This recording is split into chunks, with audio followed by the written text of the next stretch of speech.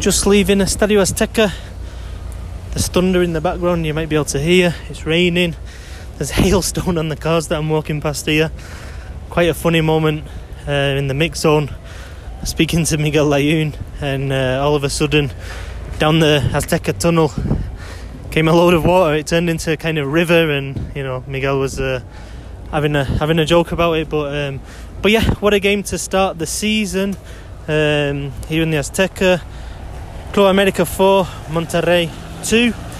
It's an entertaining game. I wouldn't say it was the highest quality.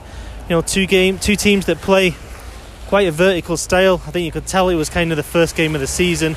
They weren't as fine tuned, and I think especially for a team like Monterrey who come from the north, and there's not as much altitude. I think when they come to the Azteca in the first game, it's tough. It's a tough one to adapt to. So yeah, I thought Renato Ibarra was absolutely sensational. I mean, if you look at the numbers from the last couple of seasons as well, in terms of chances created, assists and stuff like that. I mean, he's a guy who he doesn't generate a lot of headlines here in Mexico. He's not a kind of stepped in a puddle.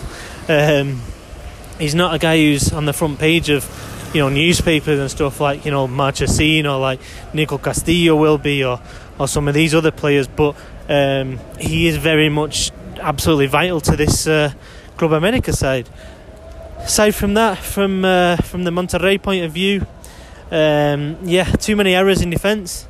It was Diego Alonso played quite an open game. I was quite surprised that he played that way. The shape of the midfield for me was different than it has been last season. Last season it was a 4-2-3-1. For me it looked like a 4-3-3 there, with Jonathan Gonzalez getting an important start because he's had a tough last couple of months, but he started as the holding midfielder with Charlie Rodriguez and then Maxi Mesa kind of giving slightly more advanced roles.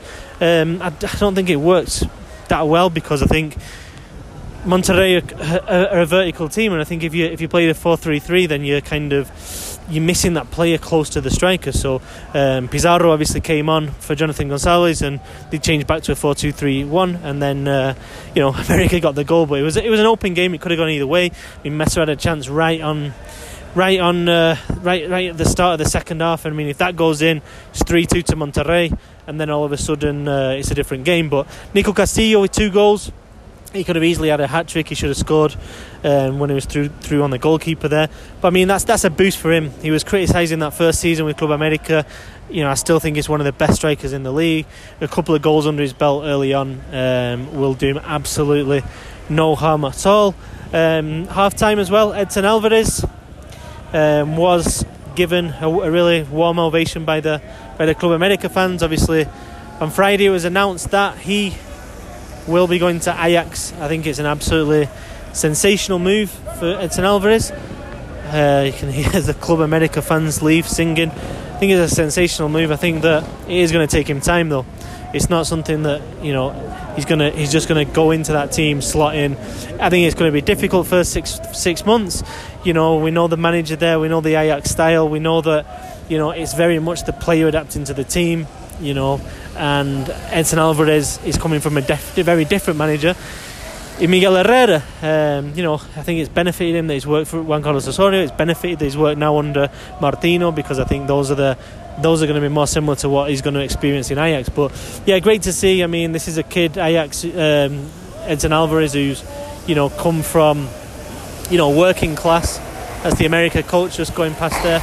Edson Alvarez coming from working class background from the Estado de Mexico, a guy who travelled an hour and a half every day to get to training just to make it, and obviously his family sacrifice. So I think he's grown into a really good player. I think it's the right time for him to make this step, and it's exciting. I mean, I think it's exciting to see him at Ajax. Like I said, I think he's going to need time to settle, but it's a great move. But yeah, final wrap on the game. I expect both these teams to be challenging at the end of the season. You know, I don't think there's much between them in terms of individuals. Let's see what happens with Rodolfo Pizarro, because Diego Alonso was saying, look, he's a Monterrey player. There's no deal been done. We want him to stay. We've invested in Pizarro. Of course, he's a great player. He's important. So, you know, that's something to kind of keep an eye on as well, because, you know, Monterrey aren't going to let Pizarro leave just for nothing, you know what I mean? So I think it's up to a club to meet that buyout clause. But yeah, that's it from here in the Estadio Azteca. It's my first game as an official Mexico City resident. It's going to be a nightmare getting back because it's raining and there's loads of people and it's dark. But it was a good game to start things off, so thanks a lot for tuning in.